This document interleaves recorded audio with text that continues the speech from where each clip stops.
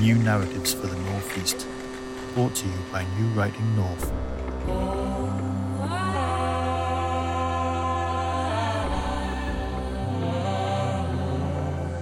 Telling fresh stories.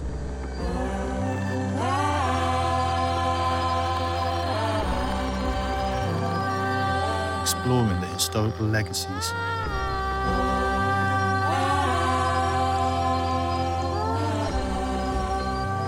And looking to the future of the Northeast.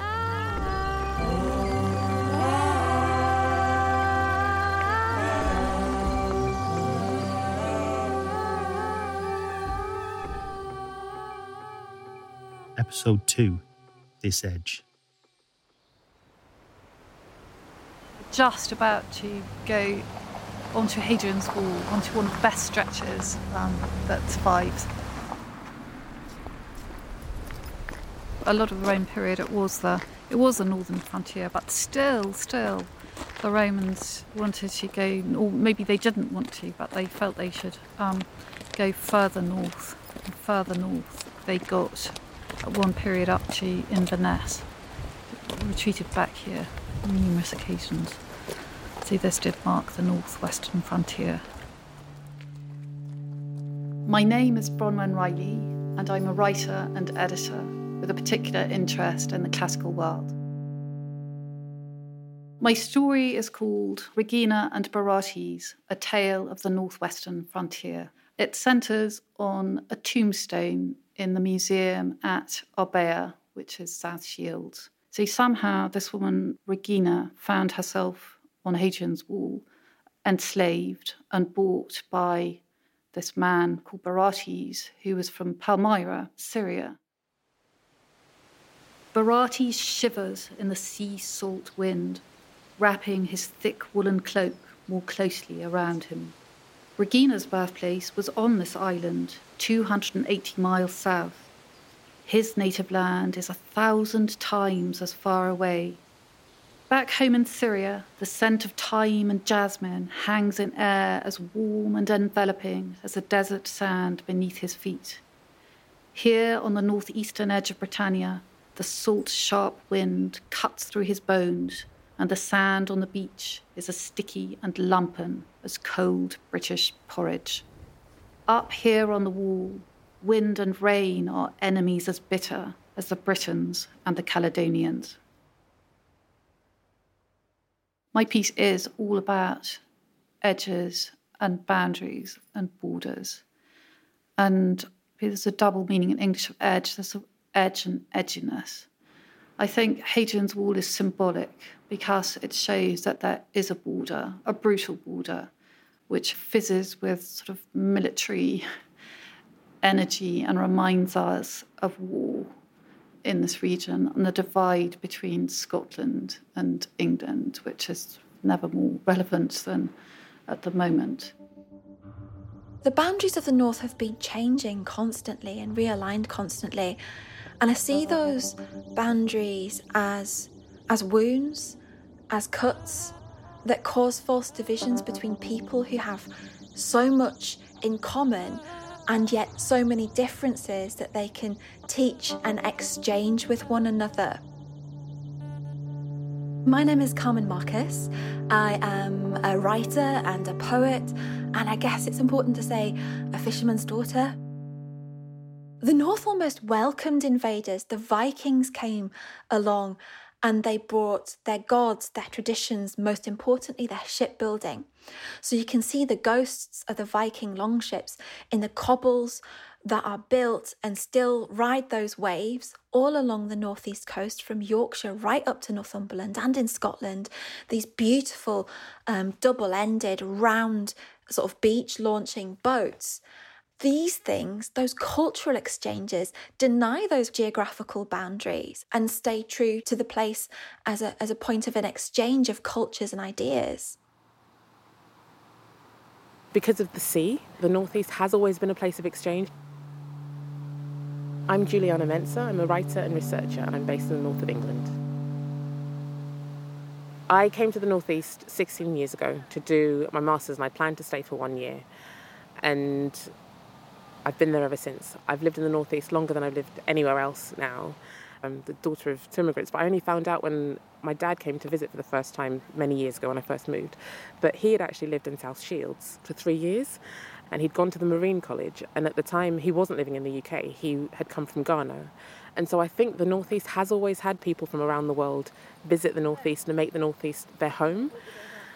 And it is open in that way. I think one of the things that makes it different from a place like London that has so much constant exchange is that there is a settled community, there is that indigenous community. There are people here who've lived like multiple generations in one street. But that's also a wonderful thing, and it comes with its own stories, and it doesn't necessarily preclude opening the door for other people. Hadrian, that Greek-loving emperor, restorer of order and army discipline, built the wall to separate the Romans from the barbarians, as they put it. The wall hacked its brutal way across the narrowest neck of land, 80 Roman miles east to west, west to east, from the North Sea to the Irish Sea, an arbitrary line for the ease of the conqueror, cutting through ancient British landholdings, severing ties of kinship, language, trade and religion, defining the region's history ever after. We have to remember that it is this border zone, the shifting power, shifting centre, which really defined the Northeast history. Long after the Romans, there was always this conflict, and that must eat into the soul of a place and contribute to its energies. Borders create a divide where there hadn't been before, where groups of people were actually connected and they share much more than divides them. When a border is imposed, I think something performative happens and people start creating that divide for themselves. The them and us begins. I think the borders are arbitrary, but that's not to dismiss them, and that's not to say that they don't then become a social construct that has power and that can impact and oppress.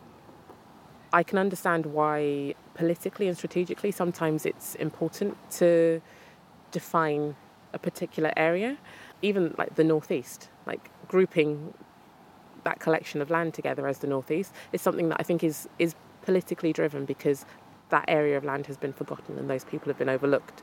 And so it's necessary. And this may be a bit utopian, but it would be nice to imagine a world where we could do that without excluding. In terms of how the North is perceived, it's perceived as a region, which is a really dangerous and limiting label. Because once you give something the label a region, and especially a place like the North, it means that assumptions are foisted upon it. So the North becomes a story of decay, disintegration, post-industrialisation, poverty porn. And I wanted to tell the story of the North, not as a place that is divided. I wanted to tell the story of the North from the perspective of the sea as a borderless place. So if you go in search of this mythical thing North, you just keep moving. You keep moving all the way around the world. And that is kind of like the journey of the Northeast too, if you take the viewpoint from the sea.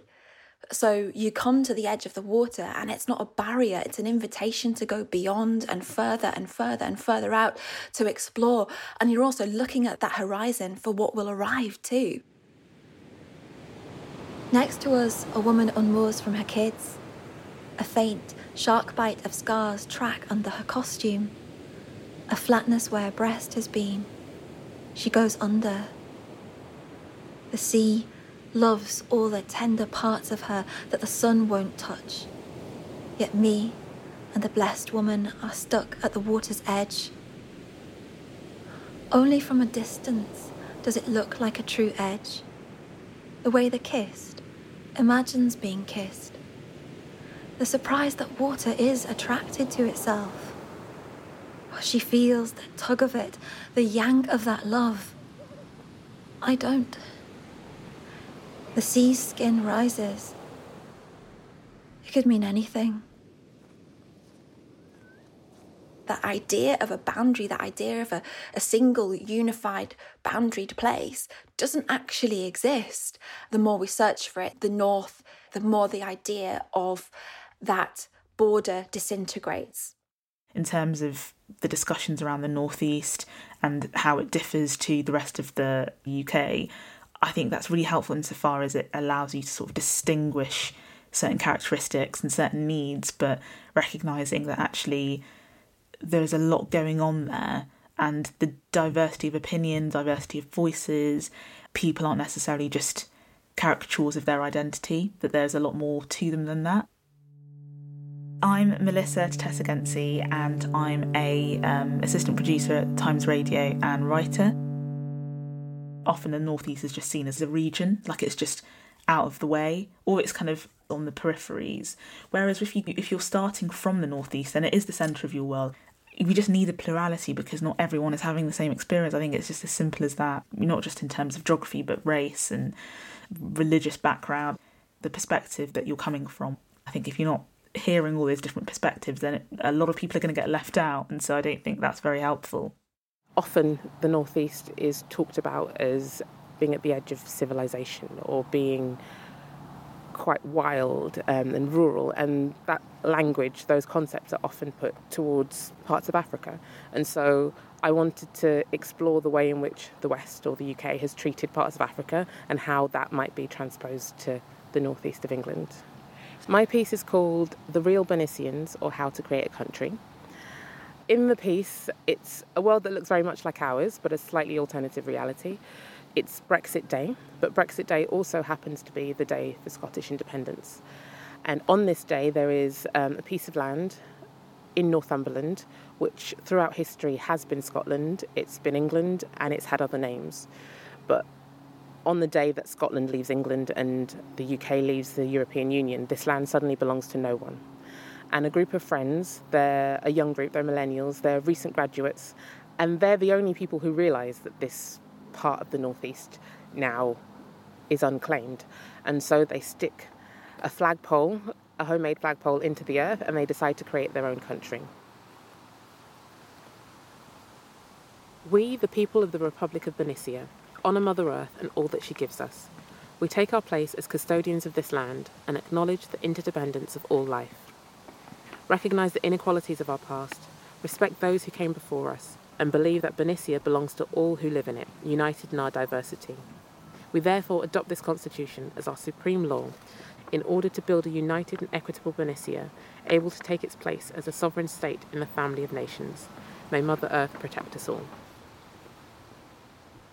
The initial idea was there was a big kind of furore on Twitter because this father, America, decided that he wanted his daughter to be a princess, and so he was going to find somewhere in the world that was contested or had belonged to no one, and he was going to claim it. And he decided that was going to be North Sudan, and he was going to make his daughter the princess of North Sudan.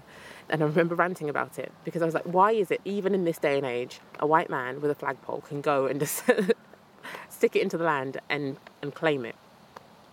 And I wanted to write a story where a brown girl and her friends stuck a flagpole into a piece of land and claimed it. But I also wanted to mirror some of their interactions with what happens when new people go or find, quote unquote, new land, and how they can deliberately or unintentionally oppress or infringe upon the life of the people that they find there. And I suppose that's the parallels with Africa, Australia, or lots of places in the world. I knew I was going to have to write about Captain Cook because part of the story is who were the adventurers who voyaged out from this land. And really strangely, when it comes to Captain Cook, his family were from Martin, my from Redcar, and the seafarers intermingled. So our family goes way back. So there was kind of a sense of loyalty, but also a sense of suspicion around that, because I was very aware that Captain Cook colonised an island where people already existed, and a people who had much more in common with my fishing ancestors than I could ever imagine. So I knew when I was going to tell the story of Captain Cook, I didn't want to tell it through his eyes. And as I was researching it, I came across the story of a navigator priest called Tupaia, who helped Cook navigate those shores around Australia. And without his help, Cook would not have been able to map. And these two men were the same. They were navigators and they were map makers and they could read the water. But there was also a betrayal there, because as Cook learned those skills about reading the boundaries of the island, it was about claiming that territory and renaming that territory. The priest's house dangles at the bottom of the cliff. His tools are set out on the kitchen table alongside his bread, a bent needle, ink, and a stick. He sits me by the fire. The needle finds inlets in me, sounds me, estimates me until I am nothing but a raging edge. I helped a man draw lines around the edge of the world, he tells me. He marked the bites the sea had taken from the land with ink. He was faithful to his lines, a priest like me. I liked him very much. But when he finished, his people took the land inside the line, gave it their names, and made their homes there. Because I am drawing this line on you, it means this is mine. One of the legacies of Captain Cook, he didn't bring the idea of tattooing back, but he brought the word back, and he combined the Polynesian word tatau with tattoo, the drumming, the sound of the drum. Seafaring people have always had a long history with tattoos. So those early seafarers who, joined Captain Cook on that voyage, they wanted to be marked to show the story, to tell the story on their skin of their journeys. I wanted to pay homage to that, and I wanted to pay attention to that. But I guess because the skin is a contact boundary, when she's marked, she understands that some markings are really dangerous and are about ownership. And as soon as you define an edge, you create division, conflict, and disunity. As soon as you surrender that fluidity at the tide line, you change the nature of the way that humans connect and interact and deny that connectivity. So I wanted to tell the story of the navigator priest and even face the violence, the blame, and the discomfort that we feel with that story, because it's really, really important that we accept that it's not an easy story to tell, that it's not a straightforward story about exploration and discovery. It's a story about erasure. From across the Western Ocean, winds blow in fresh unease. Who and what belongs where, and for how long does one have the right to claim a belonging? Some stand proud guard round the many monuments in their towns and cities to a lost British imperial past, while others clamour to destroy them and hand back the spoils of conquest arrayed in their museums. It's very interesting that I was commissioned to write this piece before lockdown and before Black Lives Matter and the toppling of statues and everything that came out of that. And the way that I started this piece was very different to the way that I actually ended up writing it. And it was extraordinary just thinking about what these last few months, how they've completely changed. That our society has changed, our perception has changed, our expectations and outlook. In a cynical age, sugar-coated with sentimentality, Regina's monument now tells a heartwarming tale of a homesick migrant from Palmyra who freed a British girl, married her, and erected a moving monument to her memory. Careless evidence for a happy mixed marriage in multicultural Britain. Syria is entering its 10th year of war, with 400,000 dead and more than 6 million refugees cast out into the world. Few gain entry into unwelcoming Britain. For those who do, it is the northeast, now one of the poorest regions in Britain, that accepts 3 times as many refugees in relation to its population as the richest territories, London and the southeast. Outside Arbeus Museum at South Shields, the great River Tyne spills out into the North Sea, pouring over the shipwrecks of lost empires and the toppled statues of disgraced men. Some relics have sunk into the waters of oblivion, while others continue to resurface in the endless rhythm of the tides. I was very interested to see that the outrage in some quarters that the toppling of the statues caused, as though this was something that was sort of very almost anti-historical. This was a not respecting tradition or culture. But to me, with this sort of long perspective of history, this is absolutely what people do. That statues, I don't think, are ever meant to stay forever, like Ozymandias. So this is something that has always happened. But maybe the shock is that this is happening in Britain, and that this is not what happens in this very conservative, still in many ways, imperial, at least with their strong imperial memory, which in a way has been stirred up so greatly in the last few years. Brexit, I think, played a lot on identity politics and on a divide between class and race and immigration. And I think that there are elements of that in my piece. There was a line, "No one thought to say, we've divided a land that was once their home. No one noticed that the first Phoenicians were trying to live in two countries, no longer belonging to either." And for me, that spoke to colonialism and what's been done to Indigenous people all around the world, but also it spoke to Indigenous communities in the Northeast. The industries are closed and the world has changed, and they are living between two countries now. They're living between past narratives of what their families were able to do and the lives they were able to lead, and a space now where the new narratives in terms of opportunities aren't open to them. And as somebody who grew up in London as a second generation immigrant, my parents are from East and West Africa and met in London, and that idea of being between cultures, between places, is something that I really connect with the Northeast. I felt as though culturally we were coming from different places, but we were all experiencing this sense of being stuck. There was something about where we'd come from and our heritage that meant that we were stuck trying to figure out where you belong. I think it's just about being able to see a version of yourself in some way in someone else, or recognising a kind of commonality.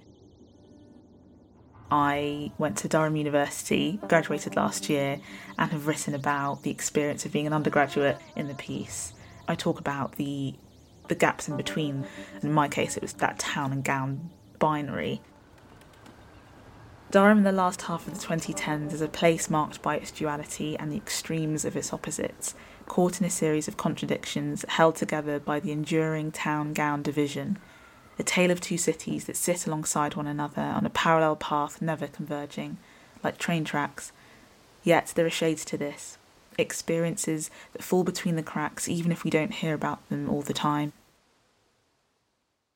I was with this event for asylum seekers and refugees, and there are women of all different age groups and having vastly different experiences to me. The differences were very clear, but then you touch on moments of just common ground, and I think once you talk to someone about an experience that you've also had, it's much easier to have a conversation because you're both sharing in something. There's more that sort of binds us together than separates us. I think there's connection in having these conversations. My name is Lizette Orton. I'm a disabled writer, activist, poet. I do stuff with words. Because of the time that we're living in, because of austerity, because of this plague time that we are living in, there is division. I think there's been this massive thing about, who should live and who should die. Does it matter about those people over there? Some people have been given DNRs, do not resuscitate orders. And I think that's where art is always and has always been so powerful, because it's a way to tell stories. So if more disability arts work, which is sensational and powerful and different and electric, if that's programmed more on stages, then we won't be so other. Division happens where we don't have encounter, right? So we all have perceptions of what the other person's going to be, and that's why they use the phrase other, like you're one thing and someone else is another. And we keep that view and we fix to those, but those images and those perceptions are disrupted by encounter. I am Mim Skinner. I'm a writer and community worker, and I've been writing for New Writing North about our cafe, Refuse Cafe, in Chesterley Street in County Durham. We are in a time where things feel very divided and there not being actually a language for dialogue, you know, whether it's about Brexit or trans rights. Actually, when you're living amongst people who, whether that's race or class or gender or experience, have very, very different experiences to yours, that's uncomfortable, and privilege is uncomfortable, and it should be. And before you have understanding, you've got to have a bit of that pain or that tension. And I think the reason that I love spaces like Refuse is that you are in this space of discomfort, and that discomfort is unavoidably attached to connection. You know, we've got guys in the kitchen who are refugees from Syria, other people who've spent long times in and out of prison and are just getting back into work. We have older ladies who are retired head teachers and lawyers. And actually, this kind of mix of encounter does lead to camaraderie, and dividing ourselves up into these silos where we're comfortable and where we're familiar and where we're similar to other people isn't where we get to connection. And I think part of breaking down those barriers is hearing people's stories. And it's very hard to dislike someone or see someone as other once you've heard their story. And I think that's the power of storytelling. I'm seeing a real change at the moment in the Northeast, and a confident voice emerging of people who want to tell and unearth stories that have never been told before. And I think as long as we keep taking the power to tell our own story in our own way, there's a really interesting future for the Northeast. As long as we keep resisting the stories that are told about us, the stories that diagnose us, the stories that want to reinvent us. And I would like to see, for a future of the Northeast, the boundaries between those borders of Yorkshire, Northumberland. I'd like to see those boundaries disintegrate in the way the sea disintegrates things. I'd like to see conversations happening between our commonalities and our differences. And I'd like to see us looking over the sea to those other shores and building connections. That's where I am with the Northeast at the moment. I'm all anticipation to sit around a fireside and hear what those stories will be.